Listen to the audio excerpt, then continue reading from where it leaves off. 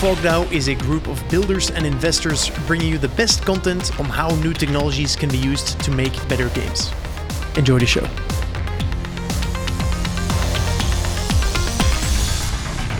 GM friends, and welcome to this Future of Gaming deep dive. In this series and in this episode specifically, we plan on taking a deep dive into managing deep and complex game economies. And so if you would go out and look for the 5 people that know most about this specific topic, you're bound to find our special guest of this episode, which is Hilmar Veigar Pétursson, the CEO of CCP Games, who are best known as the creators of EVE Online. EVE Online has existed almost 20 years and is widely considered to be the game with the most complex economy that exists. Hilmar, super excited to have you on the podcast. Yeah, I'm very happy to be here. And then we also have Bitcraft partner and my colleague Carlos Pereira, who is our go-to guy when a team is building an MMO with an open economy. So if you are a team that's building that, Carlos is the person you should talk to. Carlos, welcome. Hey, thank you. All right, let's dive in. Hilmar, could you briefly describe EVE Online's core economic loop and what makes it different from other games? So in its most simple way, then EVE Online is a game about spaceships, or as they are colloquially called in EVE Online, internet spaceships. The phrase in EVE Online is internet spaceship is serious business, which is true in many dimensions. So when it comes to building spaceships, then spaceships are mostly made out of minerals, which reside in asteroids. There is more to it. We have certainly built on this system. But if you go to the beginning, when EVE was in its most primal form, then you mine some asteroids. They contain minerals. You refine the minerals. You build either out of them spaceships in according to blueprints, or you build components that then fit onto spaceships. You then presumably use the spaceships to become better at mining minerals and transporting them around. Or what some people choose to do, you would rather just rob the people that are currently mining the minerals, take them away and build your own spaceships for those purposes. Then the dream is to band together with thousands of your internet spaceship friends, form an alliance, and claim territory, which then gives you mining rights to the minerals of the territory. But that means everyone wants to come and stop you from doing that. So you have to defend the borders and sort of implement your own version of rule of law within that territory. Does it make sense to think of EVE Online as a traditional economy? And if it does, what will be its GDP? So we shockingly wondered about this for the longest time. And we did hire an economist in 2008, and I proposed to him this exact question. His name was Dr. Eyjólfur Guðmundsson. He's a resource economist, and he joins, and I proposed this question to him and says, it's probably best that you start playing the game a bit, just to kind of, we have a basic conversation. He starts playing the game, and he does that for about a month. And at that point, I sit down with him, and he had really gone deep on the game. EVE Online is a game which is either for you or not for you in some ways. And this was the game for him. So he had gone quite deep and gotten to know every aspect of the game. And I was sitting down with him kind of in debriefing after the first month. So is this not a little bit like an economy? And he said, Hilmar, well, it's not really like an economy. It's just an economy. And you could actually reason that it's a better economy than most economies, because economies, as we understand them, are usually a statistical approximation of human activity, because getting true and real immediate economic data is not really readily available. You have to make inferences, you have to make checks, you have to build up a picture. economies actually are more like a simulation of what's going on rather than what's actually going on. But in a massively multiplayer online game that persists everything that happens into a database, you know exactly what's going on. So in his hot take after a month of playing, then it was an economy and maybe the best one he had ever seen. And what was, did he give you a number? GDP number, GDP per capita number? So the thing about these kind of, and you see this often when people are evaluating economies, is that they're doing it on some exchange rate basis to some other economy. So if you were to take, for example, let's look at the sort of, there's a gray market about assets in even like happens with any persistent state MMO. If I were to take that number, multiply that with the total amount of money in even I would get numbers in billions. But that doesn't mean you could liquid the economy. The economy isn't literally liquid in the exchange rate over to dollar. So I know people do this a lot, where they take a few transactions and multiply it by the total amount of virtual currency.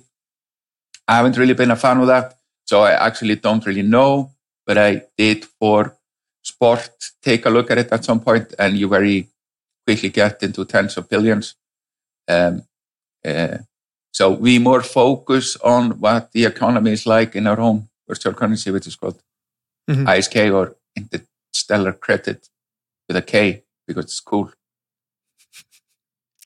Love that. It reminds me of some of the shit coins out there in the Web3 space, where the supply is 15 quadrillion or something, and then the moment you sell one for $1, you're suddenly a quadrillionaire. So liquidity is important to take in mind when considering the value of things. We started this by comparing game economies to traditional economies, and traditional economies are an approximation of what's happening. Game economies are literally what's happening. There are other things that you have in hand as a game designer that you don't have in hand as when you're a traditional economist. You're in charge of the game as well. What is your experience with the control you have on the game? What kind of roles does a game developer take, and how has your experience been around that over the past 20 years? So I would say the experience of over the past 20 years has been figuring out a lot.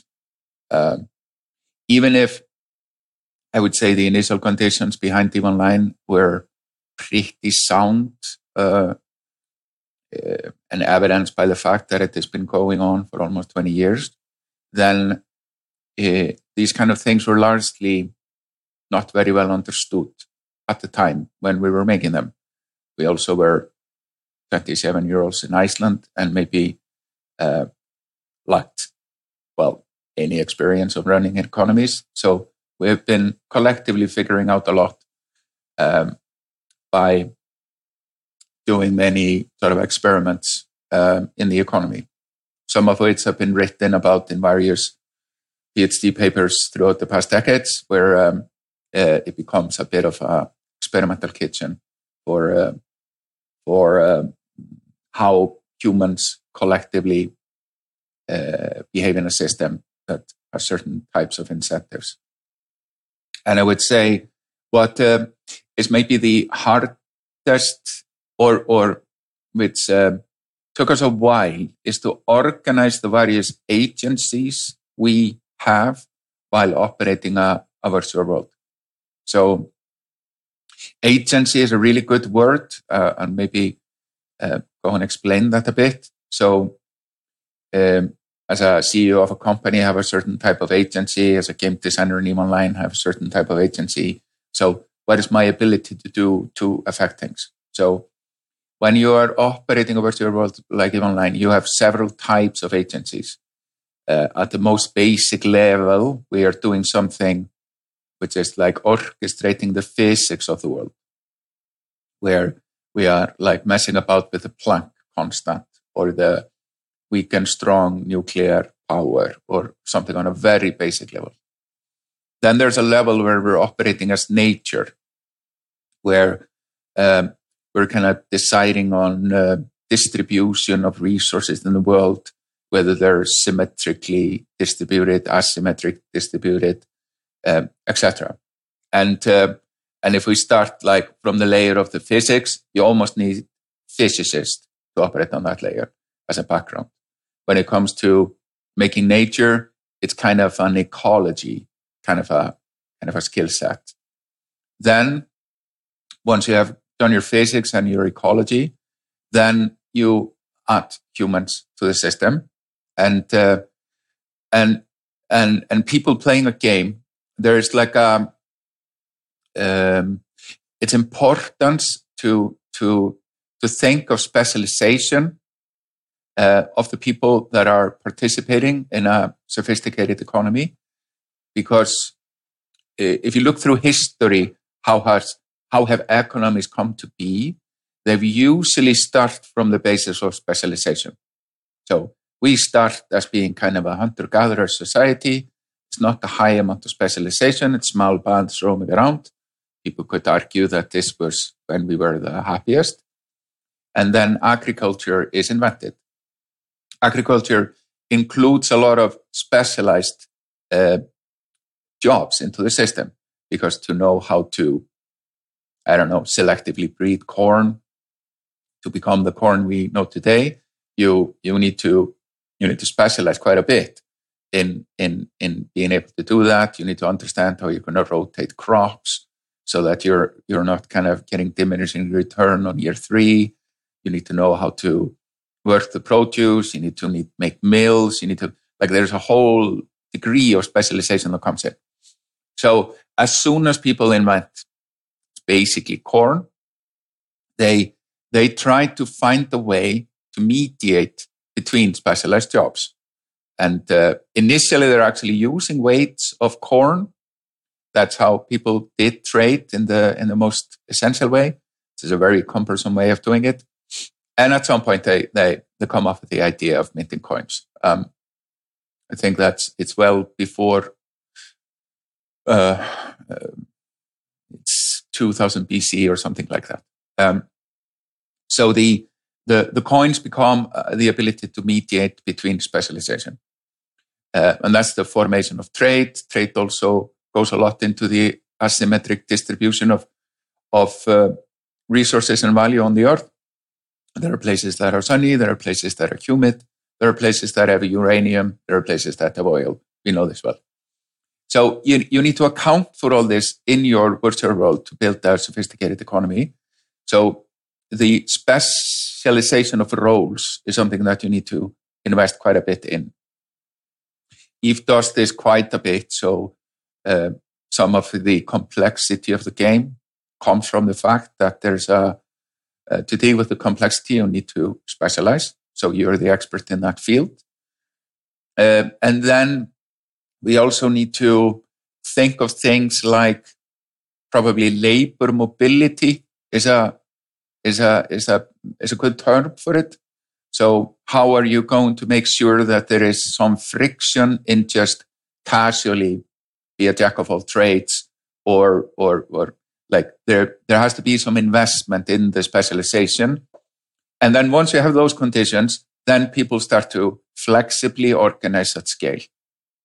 As it's extremely well laid out in the book Sapiens by Yuval Noah Harari, then that is the most unique human aspects. So monkeys can flexibly organize at a small scale. Insects can inflexibly organize at a huge scale. Humans are the only species ever on planet Earth that can organize flexibly at scale. And once you have all those conditions, then you could argue that you have an economy, because you have specialized specialization of roles that can organize into a social cohesion. In our case, they're called corporations. They can actually band together in a larger social cohesion called alliances. And even if players didn't think that was enough, they even added coalitions or factions on top of it. And these can be meta structures that may be grouped together 100,000 people. And then the ultimate goal of each social entity is some form of world domination, where they want to rule all of EVE Online to kind of organize the chaos in the system into some social order. So this all up and down the stack you need to master to be able to create a fully functional economy, all the way from the physics to the ecology to the role specialization, to give tools to organize flexibly at scale and give purpose such that people will use their, love or greed to want to wield these structures for either creating peace or creating war. That's awesome. And it goes perfectly into what I wanted to ask about next. Wanted to go a little bit deeper into the societal structure of EVE, both at the macro, right, of whether it's corporations, factions, alliances, and then down to the individual, right? Like, who is the typical EVE player? And in going through that, I'd love to delineate between, for example, what labor may exist off game, right? To the extent that people are employing real world physical labor to support them, as I've heard it may be the case in a few places. And then also within the labor structure, for example, blue collar labor of people that are just doing more simple tasks like mining and transporting versus more complex tasks. And what are those complex tasks? And then, for example, who's funding the game? And is that the person who's funding the game also playing the game? Or are there people that are basically investors and those that are more labor? So yeah, I just wanted to sort of open-ended ask to go one layer deeper on the society structure of EVE and how it connects to the physical world. So we built some social organizational tools into the game when it releases in 2003. We release with a pretty sophisticated, at least for the time, kind of a role-based title and security system, which was very much modeled after sort of mainframe security models. Or like network security models, so that you could limit who you are trusting with access inside your organization. We added to that even where we allowed people into kind of compartmentalize the organizational assets into even more separate access control with something called kind of secure containers and role-based for hangar access and things like that. And then in 2004, we added this kind of alliance system where you can band together families of corporations into kind of like something that was inspired by some of the Asian mega corporations, which are these kind of cartel-like structures of fairly big corporations that sort of band together to be some of the large Asian mega corporations. And then once we have done that, then a lot of the additional things that people started doing was building their own tools. So, and this is actually something I wish we would have done a better job of, but it turns out it's really hard to make social organizational tools. You very quickly enter into kind of why people have HR systems and various corporation control systems. In reality, EVE Online is really at the same complexity level that if you can make flexible tools for EVE players, you probably should be doing them for Fortune 500 companies also. So we kind of failed in many ways to just keep up with EVE players. So what we started to do, we started to open up APIs for EVE Online players to build their own organizational tools. So if you look at your typical EVE Online players today, or sort of corporations today, the biggest one, they usually have fairly large IT department to manage their off-the-shelf tool usage. If you want to get an insight into that, you can go into, there's a GitHub repository called Awesome EVE, where you can get an inventory of all the various tools that the EVE community has built against this API system, and which then many of the larger organizations, they built against that. They implement onboarding program for new employees. They have recruitment programs. They have ship replacement programs. There are various things that EVE players have created to run their companies effectively. And at some point, the game at the highest level is a lot about who has better IT department and IT security departments than anything else.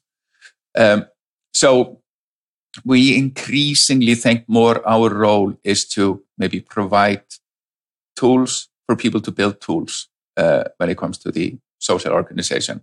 So as to your kind of one of the questions you were asking, what kind of people are providing work in the system? Well, some of them are just really IT professionals managing access controls and securities, and many of the EVE alliances, when I talk to them, they're kind of complaining about their tech debt in their internal organizational tools, because they, by now, after decades of working on this, have turnover, etc., just like any company will have. So what are some of the jobs that people are doing inside EVE? They definitely go up and down the scale. One of them is providing IT services and information systems for Fortune 500 level complexity systems. A lot of them is about logistics. It's a war game, and wars are usually won on logistics. So how people manage their logistics is a big deal, and those become jobs, I think, which have a lot of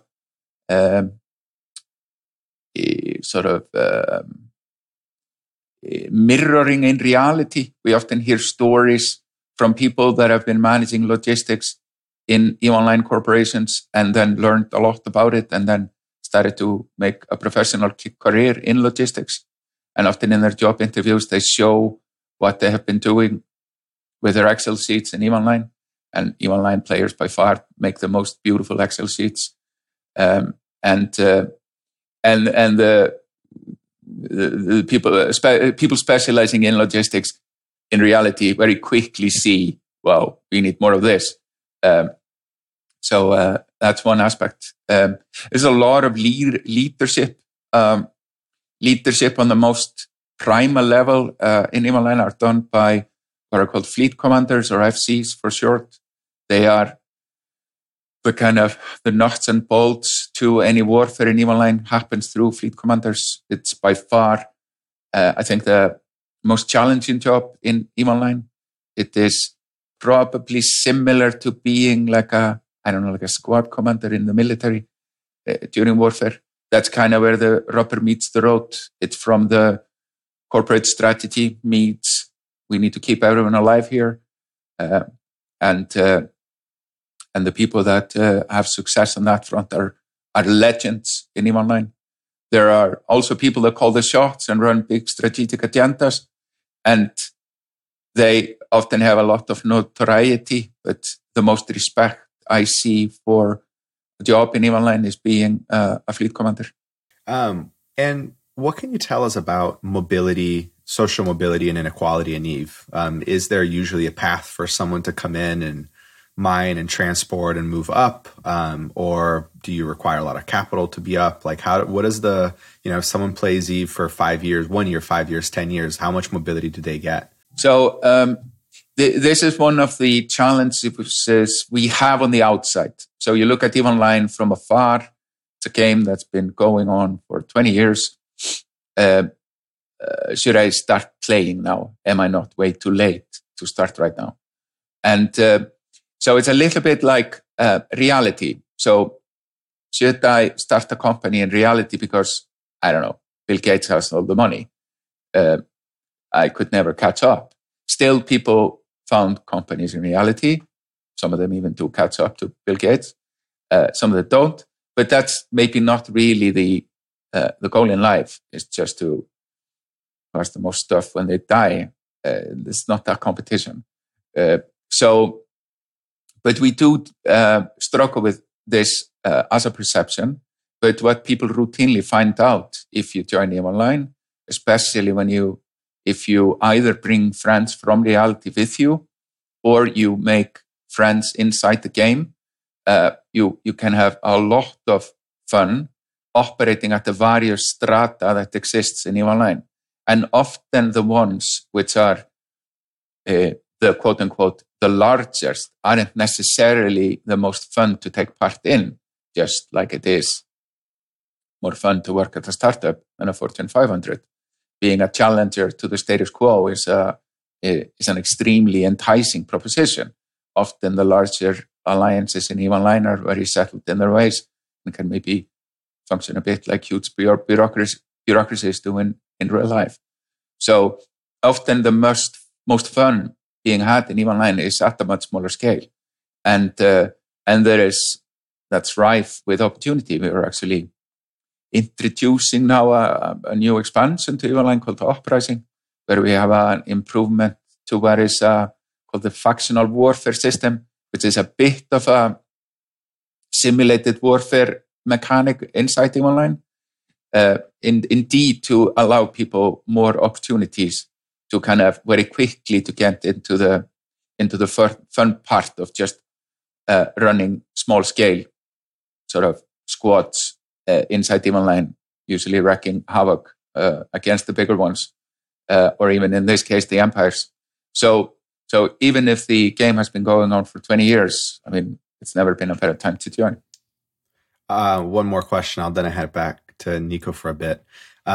It's interesting to start our conversation talking about logistics and IT and all of these corporate tasks, and to finish the segment talking about fun. Is EVE fun, and what does fun mean to you, or what have you learned about what makes games fun from operating EVE? And I asked that in particular against the backdrop of Web3 gaming, where we've obviously spent a lot of time, and people are saying, look, it has to be fun. And everyone says games have to be fun. It's game first. But like, what does fun even mean when we have this awesome game where people are defining fun as being the best logistics manager? So is EVE fun? What does fun mean? And what have you learned about fun? So I think there are many of these catchphrases used in games, which are very generic. One of them is fun. Another one is AAA. And really, when you start to drill into what does AAA mean to anyone, and you get 50 different answers.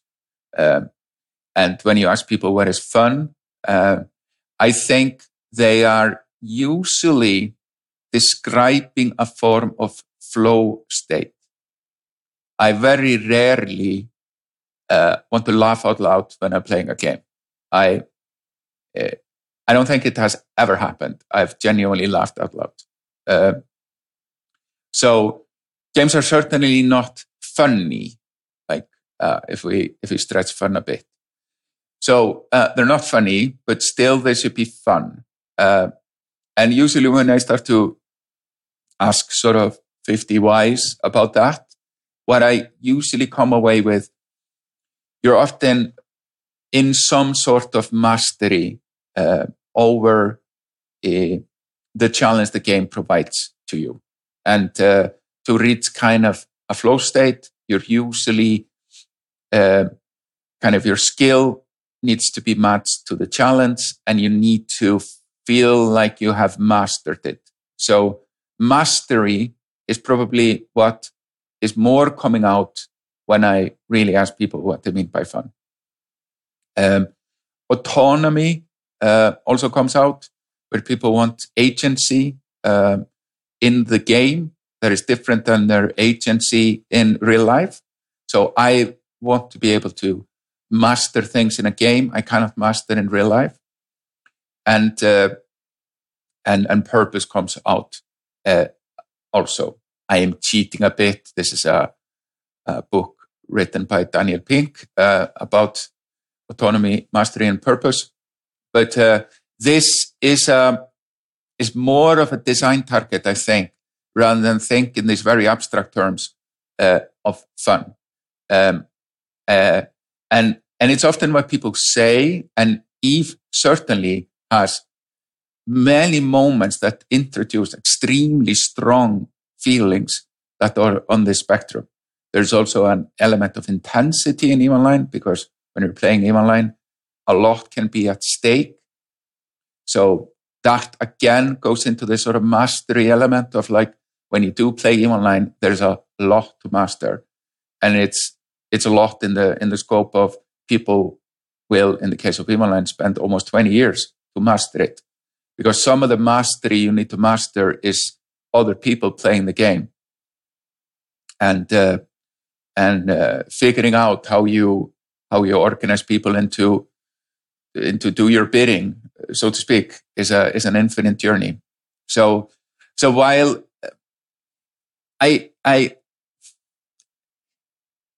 what I do think people probably laugh out loud quite a bit, and I've heard recordings of that many times in EVE Online, but that's usually when people come together and they are passionate about something, laughter will come out. So I think when you mix together all the challenges, all the ability in EVE Online to give you something to master, the freedom the game provides, which relates to autonomy, the purpose of your social group that is playing there with you, and the meaningful, deeper friendships you make in playing the game, I think when you take all this in aggregate, that is fun. And I then relate fun more to happiness than kind of being funny or laughing out loud. I can make credible, I think by now, after 20 years of learning about it, statements that the game does increase happiness when people get kind of to the highest peaks of EVE Online. It also counterintuitively generates misery. And in our experience, you need to have both for any one of them to have meaning. Love that. You mentioned a bit before the societal models and all of the functionalities and tooling you've implemented within EVE Online. Would it be fair to say that these societal models that you've implemented and the flexibility that players have to organize in the ways that they see fit is one key aspect that differentiates EVE Online and one of the cornerstones of its success? I think one of the cornerstones of its success relates back to the economy we were starting on, is that the economy was set up in a sustainable way. And the biggest part of that is that when a spaceship is destroyed in EVE Online, it's really gone. And somebody has to build it from scratch again. It's not left on the field. You can't recover and repair it. Half the modules are actually left in a loot container, which is a part of the incentive structure why PvP works in EVE Online. But the majority of the economic value is gone. And now somebody needs to do the work of finding the minerals, assembling them into components, and rebuild the ship. So every time there is destruction in EVE Online, there needs to be replenishment. So the economic loop was pretty sound to begin with. Then, because we had the ability to do so, we could make the game quite big, and we make the game single shard. So EVE Online is not little copies of itself. It is one contiguous universe where everyone exists on a topology that is the map of EVE Online. So I think the sustainable economy, the fact that it is one world and thus everyone can affect each other, that's when we got a pretty strong network effect where every new player into the system brings value to everyone else there. I think we've seen in later years the power of network effects when it comes to many aspects of life. So I think sound economy, single shard, and there's strong network effect. And then the fact that the game is multiple impossible games to complete, and thus people had to band together to be able to get somewhere inside the game, which has then led to a component that we've gotten more and more sophisticated in understanding, which is kind of the friendship machine aspect of EVE Online, is that when we ask people that have played the game for 20 years or close to, why do they stay for such a long time in the game? And it's every answer relates to the friends they've made inside the game. And we've even gotten that to the point where we started to understand why EVE Online makes more friendships than, to some extent, reality does. How generalizable are the learnings that you just described? Would you feel comfortable building a fantasy MMO from scratch? I think they're quite generalizable. I think I'm generalizing a lot here about them. And that is by now almost like a requirement to make a successful game. You have to be, if you want to make an MMO, you need to be able to master these kind of things at the general level. Then you also need to execute game development on modern standards on top of it. So I think that's one of the reasons why there are so few MMOs coming out in recent times, is the combination of you need to master all the challenges of EVE Online, and then you need to execute at the level of a modern hundreds of $1 million game in terms of gameplay and graphics. And I think the juxtaposition of these two things is quite the combination. So Carlos and I are both members of the Bitcraft crypto team, and so naturally we would love to have your take on how you're thinking about Web3. For me, the key difference between Web2 and Web3 is a fully open economy with zero friction between value in the real economy and the game economy. But would love to hear your thinking around that. Yeah, so I think like Web3 is one of those very broad terms, like AAA and fun, that it's hard really to get broken down in any detail to get something from it. What I hear a lot about is about ownership, governance, value transferring between, etc. I hear a lot of these things. And when I look at what people are talking about in relation to Web3, it sounds a lot like my job has been for the past 20 years.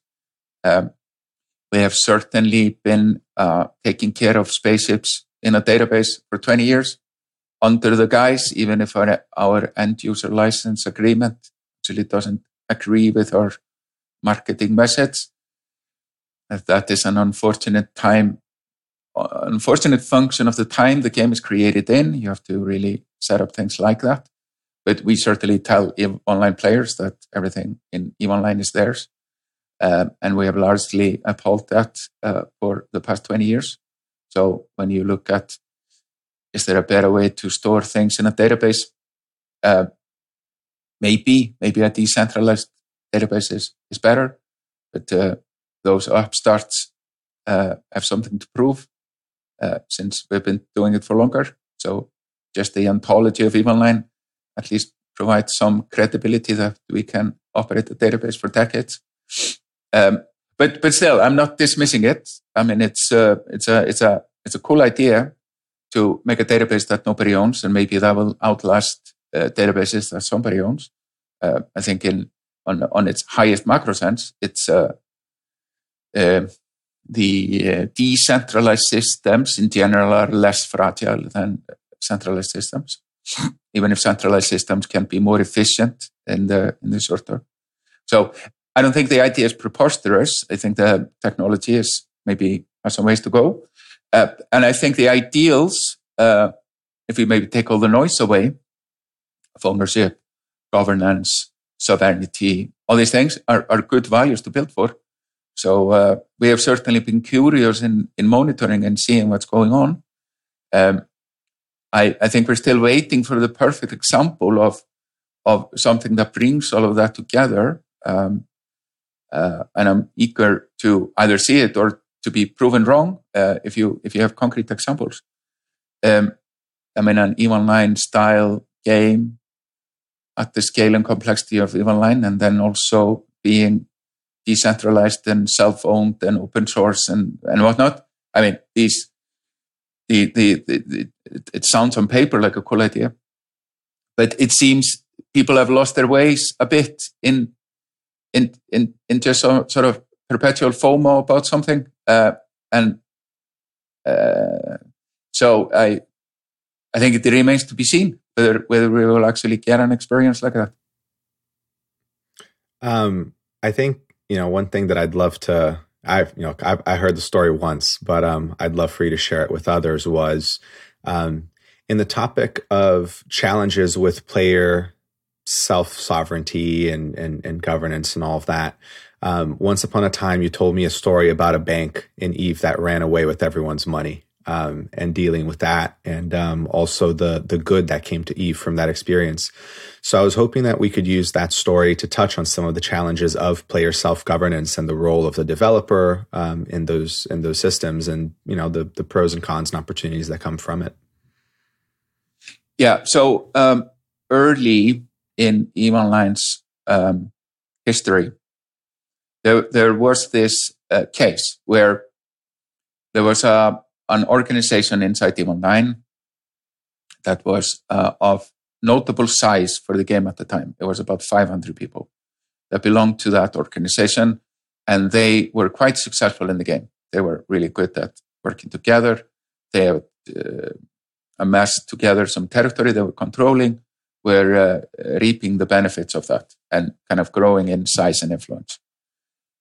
Somebody joins that organization and really starts to contribute very quickly, rises to the corporate ranks in a few months.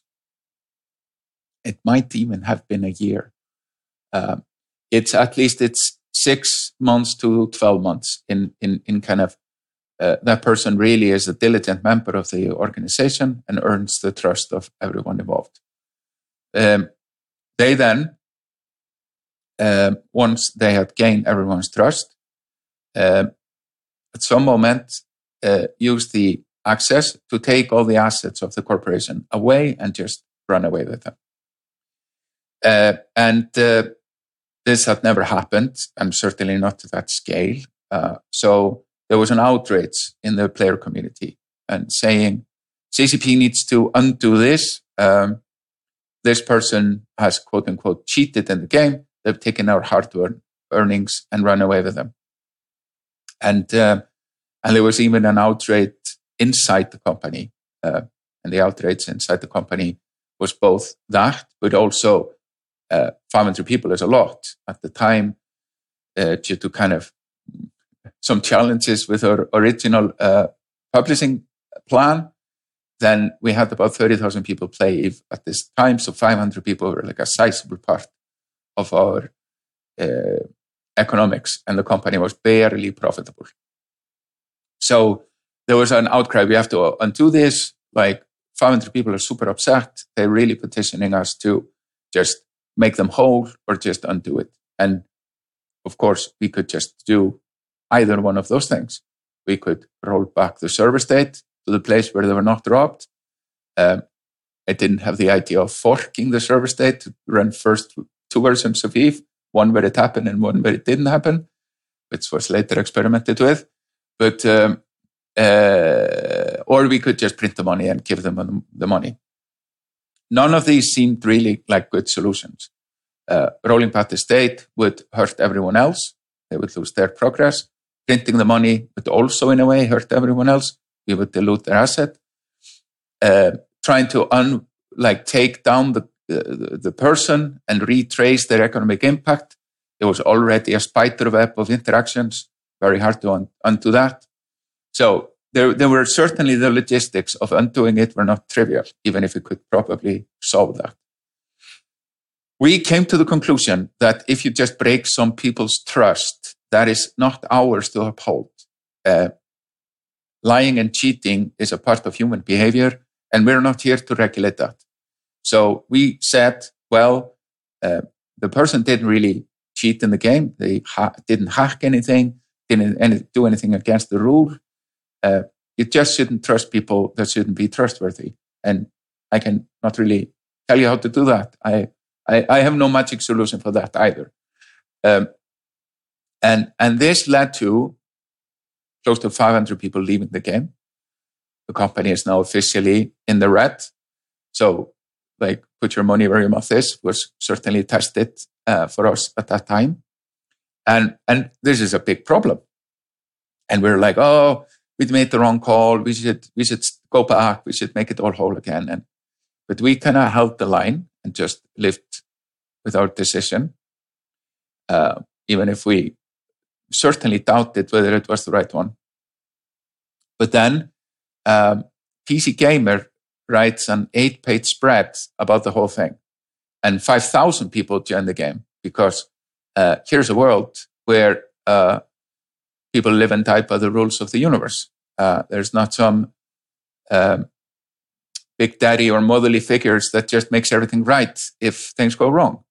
So when this happened, it kind of felt a bit like a test for whether we're really serious about running an autonomous world of sorts.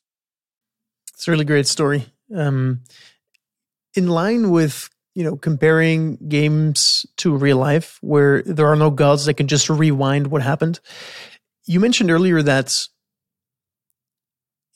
people still start companies, although it might be difficult to catch up to Bill Gates. But if I would want to catch up to Bill Gates, I cannot do that by doing the same thing that he did. I have to innovate and use technology perhaps to leverage and in a way, create more value faster in order to catch up to him. Technology and innovation leverages the ground principles of real life. How are you providing the flexibility within a game to allow for the same things to happen?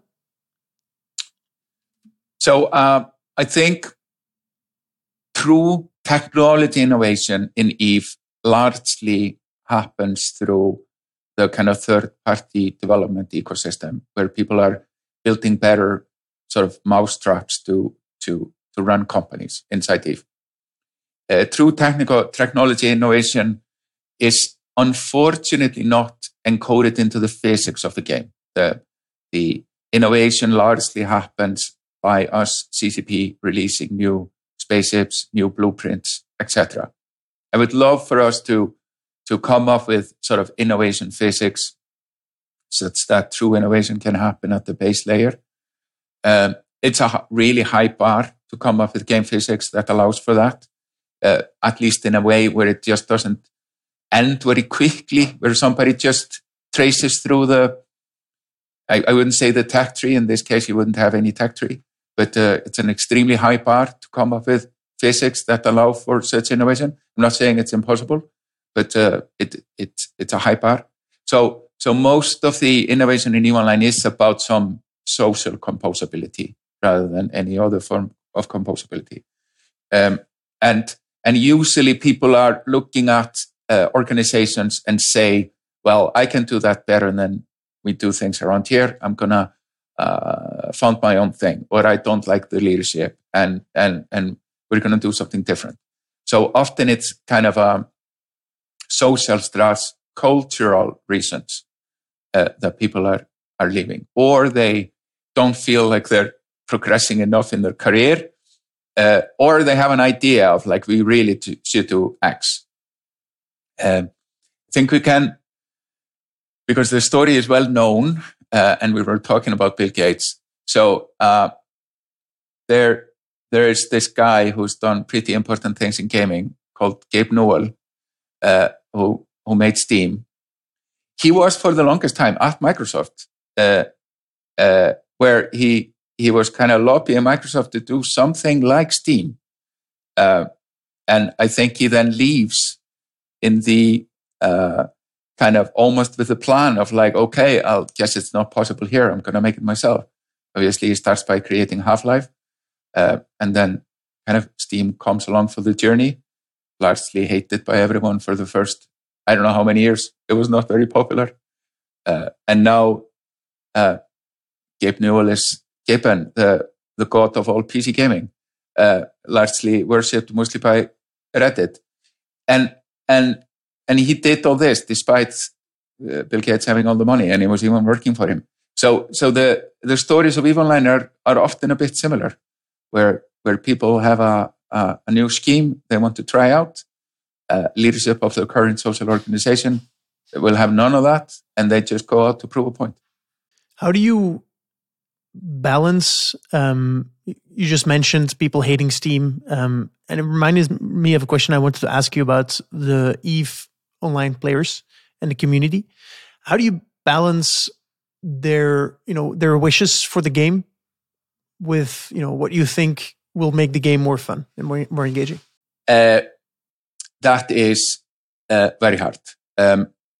It's both hard because it's hard to do the right thing all the time. As they say, you can please all of the people some of the time, some of the people all of the time, but not all the people all the time. And sometimes we just make mistakes. Well, we don't have godly wisdom on what to do. Sometimes we try things and they don't really work super well out, and we have to clean up sometimes after ourselves. We're actually coming out of a pretty tough period with EVE Online, where we had to fix things in the economy. The economy was not well in balance. There was a lot of disparity in agency and power inside the economy due to something we did fairly long time ago, where we introduced super capitals into the game, particularly super capitals that could do mining in a way more industrial scale than before, without introducing a huge amount of trade-off in terms of risk. And it was all out of whack. We have had many presentations about this at many fan events and our own communication about that. So we are kind of coming out of a scarcity period in EVE, where we had to rebalance the economy, which actually EVE Online is a really good place now. We have several economy indicators that show that the economy is better set up for a third decade of success to some extent.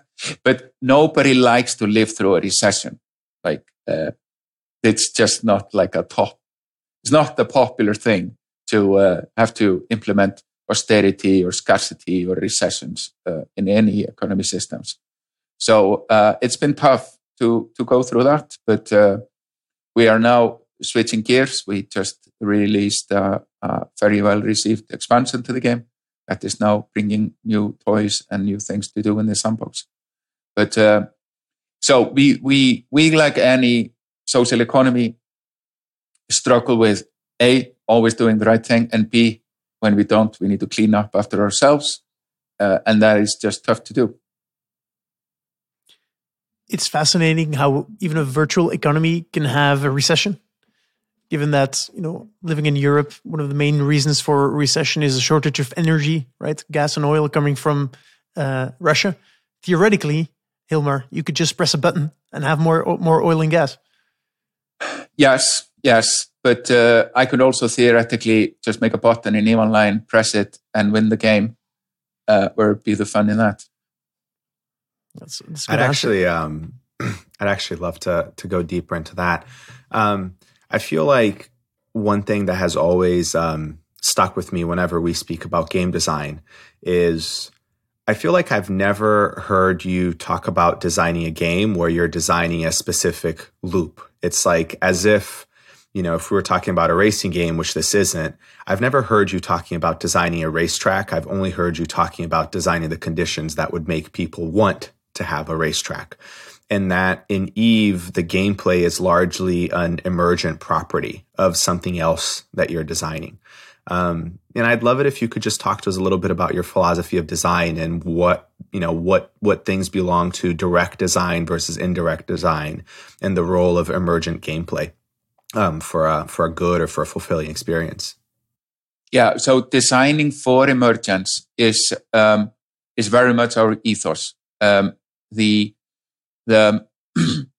you look at planet Earth and our involvement in it, there's not a lot of game loops which have been designed for us. All human behavior is solving through emergent gameplay puzzles that have either been left there by somebody or just a random act of geology and geology and ecology. And we always wanted to make this kind of community-driven social sandbox. So when you are aiming about doing that, then it's a lot more making kind of a Minecraft than it is making a God of War. So that is just the stance you need to take when you're making a sandbox. You have to design for emergence, and that is hard to do. It's way more unstructured. You have to believe a lot in the player that is playing, that people are really gonna figure out how to make something of this. But that is what we decided to do, and that is what we have made.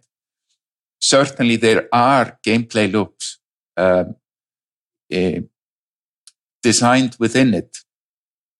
The combat system in EVE Online is designed to be quite engaging. The engaging in combat, to my comments about fleet commanders before, is an extremely kind of high-end game activity. There are aspects of that where you even see people posting their heart rates after playing EVE Online, and their pulse rate is going up to 200. It's like a person completing Ironman or something, engaging in PvP in EVE Online. So the gameplay and the context around it is quite engaging. Of course, we're doing it in a single-threaded MMO, so we don't have a lot of computing resources to spend on it, because we have to have it scaled to like 8,000 person fleet fights, which is about, I don't know, it's probably at least, I don't know how much more it is than what people have even attempted. I don't think anyone is really at 1,000. So I think we have matches of few hundreds, and then we have even like at 8,000. So we're quite constrained in what we can do, but I think we have even some ideas on how we can improve at that. But there are sort of gameplay loops which are in EVE and could absolutely be improved. Another gameplay loop in the more classical sense is the actual process of mining, which could definitely be improved of. It doesn't have a lot of unpredictable outcomes. It's a fairly sort of rule-based system that is way too consistent. And I think we would be well served in making that more probabilistic, more like golden nugget feelings and things like that. So there are gameplay loops in EVE which absolutely could be improved upon. And we do have people which dedicate their life in doing that on the dev team. But both my upbringing around EVE Online and my involvement in EVE Online is more about the emergent aspects, about the economy, about the social system, etc. So that's why I'm more fluent in those matters. We have people that specialize more in getting sort of second-to-second interaction patterns to a better state. And what's the how often are you targeting violence as the emergent property, or not property, but as the intermediary thing that happens between whatever you do and wherever the players end? So as we talked about the example earlier, where somebody infiltrated the corporation and stole all the assets, that is a form of violence. Like the people involved in that, they felt violated. And it isn't maybe violence in the hand-to-hand combat sense. Nobody really gets a bruise from playing EVE Online or a broken arm. Although I guess even that might have happened. Like I said, some of the PvP engagements in EVE are quite intense. So people might even just harm themselves from throwing the monitor on the floor. I know I've been that guy almost at some point, and that was like a CRT monitor of size. When I lost the spaceship I borrowed from a friend in EVE, which is another story for another day. And so the breaking of trust, negative emotions, feeling violated of sorts in a very virtual sense, I think add to the intensity of EVE. And when we have been doing this research into why are people playing EVE Online for decades, they tell us they join for the graphics and they stay for the friendships they make inside the game. We started to analyze this. Okay, what is really the components of making a friend? And we found it's proximity, duration, frequency, and intensity. And it's this intensity factor where these kind of sense of loss, sense of broken trust, etc., they come into the intensity factor. The reason why EVE Online is so tense is that there's so much at stake. To make sure you don't have a losing outcome, you need friends to either help you not lose or friends to pick you up if you lose. So the senses of betrayal and almost feeling of being violated, I think add to this intensity that then is the component in the friendship formula that makes the game so effective at creating and forging very deep, meaningful relationships between people. If we were to plot it on a chart, something like value at stake and the meaningfulness or the emotion, whatever it may be, that goes into that friendship factory. What do you think is the shape of that curve?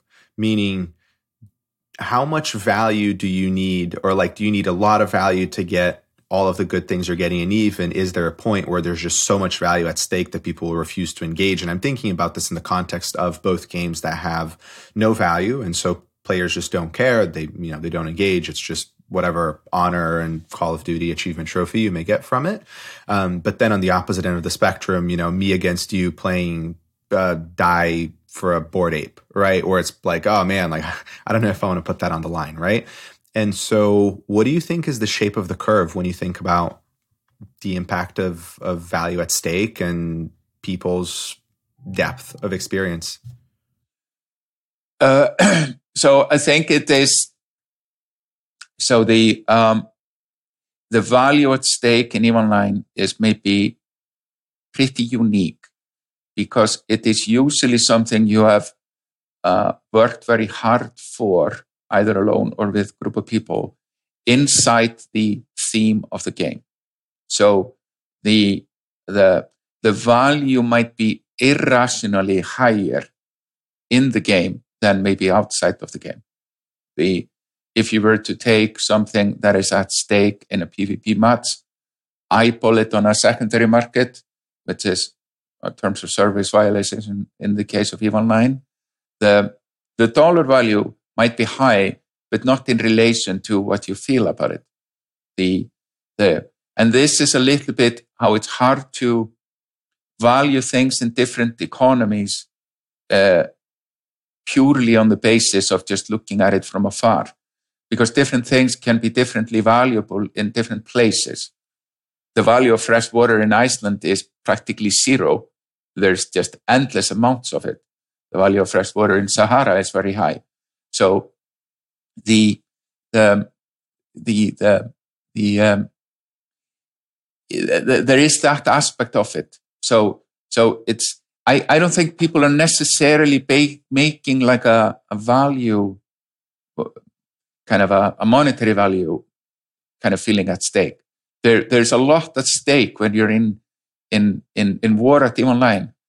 It's the actual value of the things you're losing.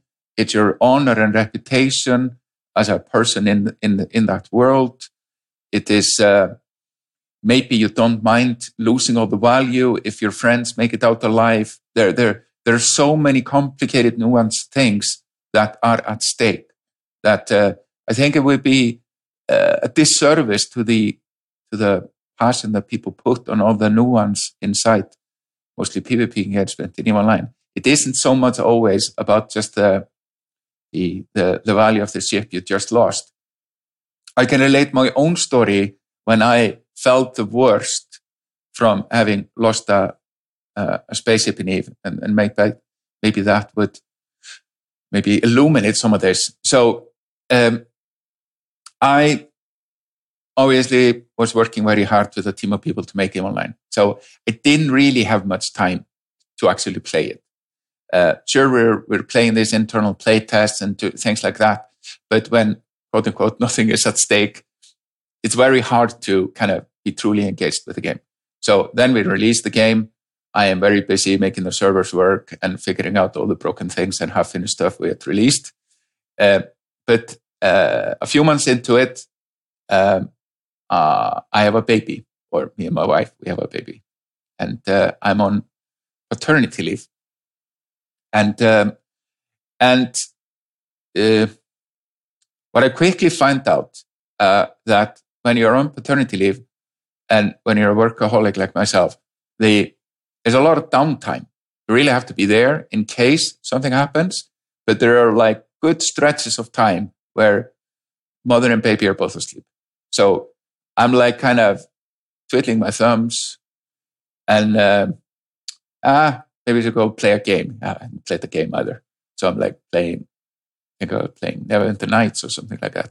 And it's like, oh, no, that doesn't really feel like what I should do. So maybe I go and play EVE Online. And I'm like playing EVE Online. And that's also kind of doesn't really feel amazing. I just start making lists of things that are broken and enter into a defect tracking system. So I'm just literally doing work. But then somebody pings me, or a lot of people are pinging me at the time and asking me to join their corporation. And I'm like at the end of my rope on engaging with our defect tracking database on all the things that we need fixing. And I just, let's just do it. I don't really know what to say if somebody asks me who I am, but anyway, I'll just try it out. And this is some little high-sec mining corporation in EVE Online that is playing to get everyone into a battleship. It was kind of what people did back in the early days of EVE. You start in a frigate, you want to build to a cruiser, and you want to get to a battleship. And for everyone listening to this that are playing EVE currently, you actually did mine in battleships back then. So we are there. We're a little kind of high-sec mining corp. The CEO is obviously like an older guy, I quickly figured out, because he is having the problem that his grandson is constantly yanking out his modem cable. Yes, it was played through a modem at the time. And we're there happily mining away. And I'm like, oh, this is fun. We're like mining here together. We quickly figured out there's a big problem with how we're mining, because we're all mining into one can, and then people are doing the hauling, and I'm realizing all the content progression curves are going to get broken because people have already broken the game, or almost about to go and fix that. But then I kind of figured out it's much more interesting to be mining socially, because you have to trust the people who are doing the hauling and whatever. And they're always asking me, like, oh, hey, who are you? It's like, yeah, I live in Iceland.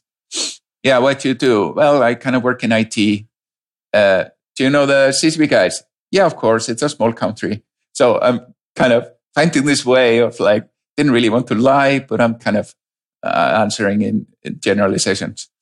Then there's this one moment, I'm on just a little frigate. I'm in a little Tristan, and I'm mining like with the others in the smallest ship. And the guy who was like next to me mining, he has a Thorax, which is like a cruiser-sized ship. And he's like, oh, I'm about to log off. See you guys tomorrow. And I'm like, oh, wait. So if you lend me your Thorax, then I can use the Thorax to mine, and I will contribute to the group faster rather than mining in my tiny little frigate. And he's like, okay, well, that's fine. Just follow me back home. I need to drop something off in a space station. I fly with him to the space station, and voila, he gives me the ship, and voila, I'm in a cruiser. It's amazing. but I need to get back to the mining operation where we were doing the mining. And then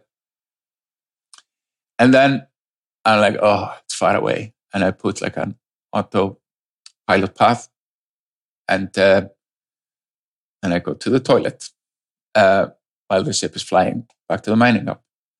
And when I come back to the toilet, I look at the screen. There's a picture of a pod, and pod is what happens when your ship explodes. You are like an escape pod. And I actually used the pod quite a bit because I was working on the 3G engine, and I used the pod as a reference model. And when I see the pod on the screen, I'm like, oh, there's the pod. And I'm like, there's the pod. Oh my God, I didn't check the autopilot path for if I was in low security. If I was entering into low security, we didn't have like a good system to validate that at the time. So somebody has gate camped me and exploded the spaceship that I just borrowed from my friend, who's like my new friend in this mining outfit. And he trusted me with his thorax, and I lost it like 10 minutes after he lent it to me. Oh my God, that's so embarrassing. And then I was like, wait a minute. I can just make a new one. I'm the CTO. I can just, I know how to do that. And then I become extremely disappointed in myself, thinking of cheating in my own game. And I was like, cheating? Why does it feel so much like cheating? And at the time, by the way, for context, MMO developers were making shit in their game all the time. And I was like, it feels so wrong. And I'm so disappointed in myself.